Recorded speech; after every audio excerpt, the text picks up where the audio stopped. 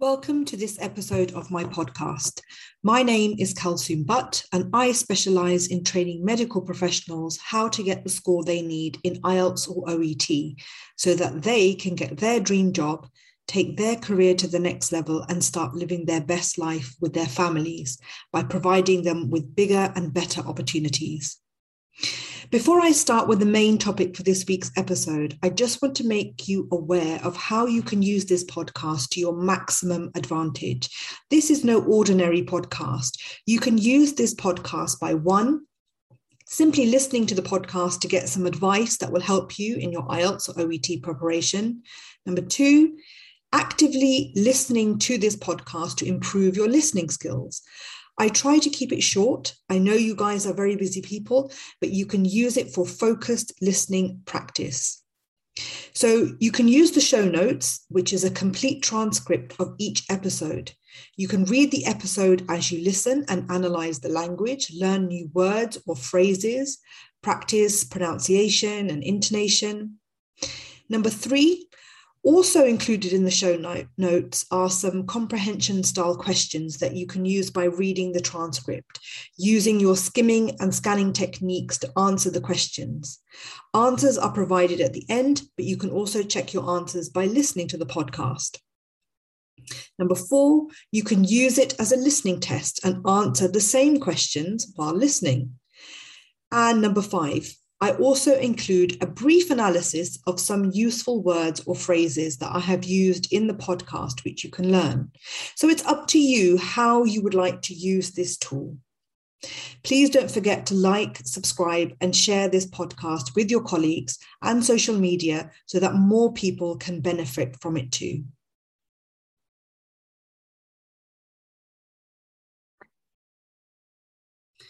So let's talk about nerves, confidence, and mindset. I know you're probably thinking, what's this got to do with getting the score that I need? And this isn't on the marking criteria. Just tell me some strategies. And you're right, it's not in the marking criteria. And you know how much I love to talk about the marking criteria. But that doesn't mean it's not important, and it doesn't mean that it doesn't affect your scores. It most definitely does. I have talked about this briefly in an earlier podcast, and I wanted to talk to you about it in a lot more detail because it's such an important topic and issue for students. Nerves, lack of confidence, lack of self-belief, and the wrong mindset can affect everything. It can have a huge impact on your preparation, your attitude, the way you feel, your performance, and even the score you get.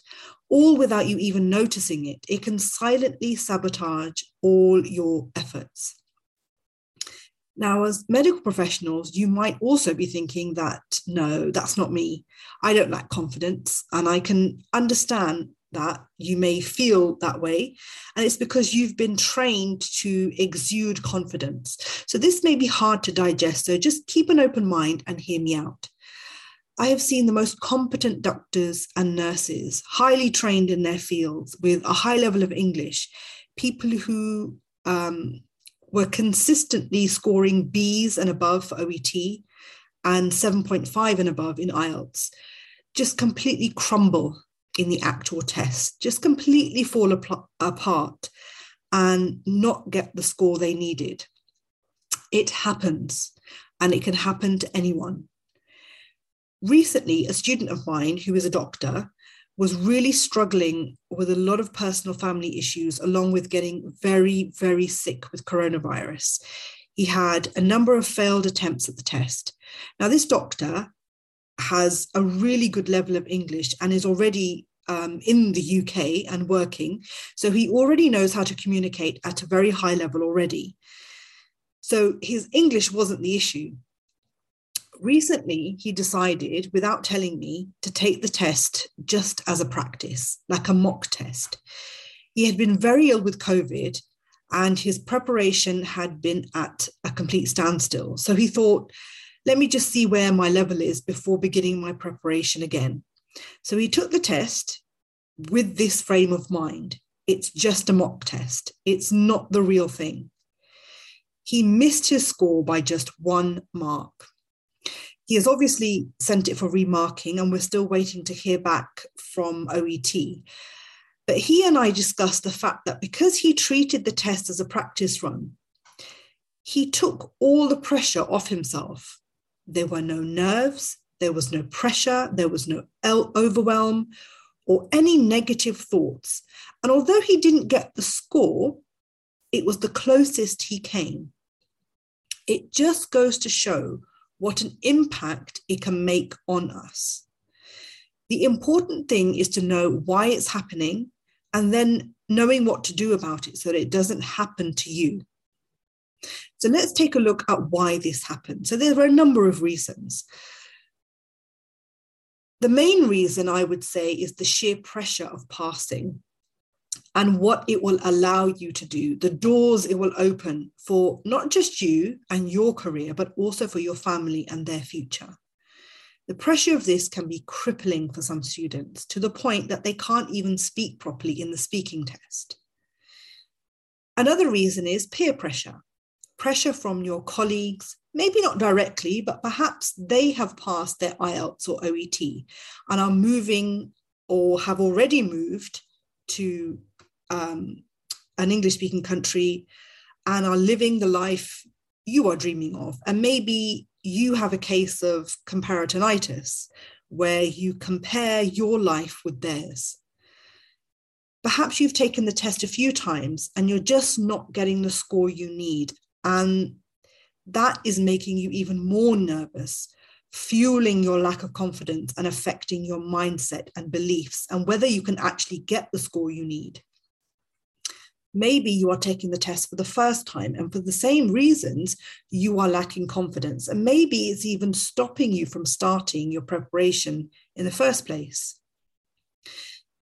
Sometimes you can feel overwhelmed with the amount of preparation that you need to do, or how you are going to fit in any kind of preparation into your busy schedule.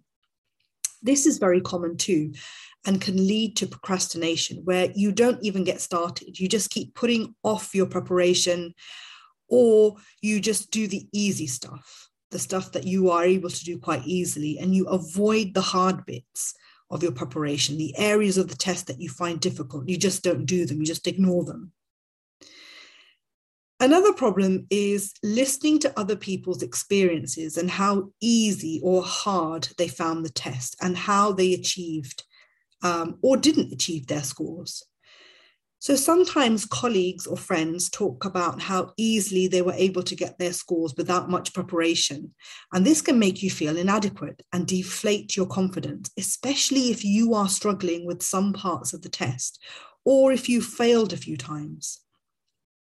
The same is true for people who say that they did so much preparation, dedicated so much time, but they were still not able to get the score they needed. This can make you feel completely hopeless because you begin to think, well, if this person put in so much effort and was still unable to get the score, then what chance do I have?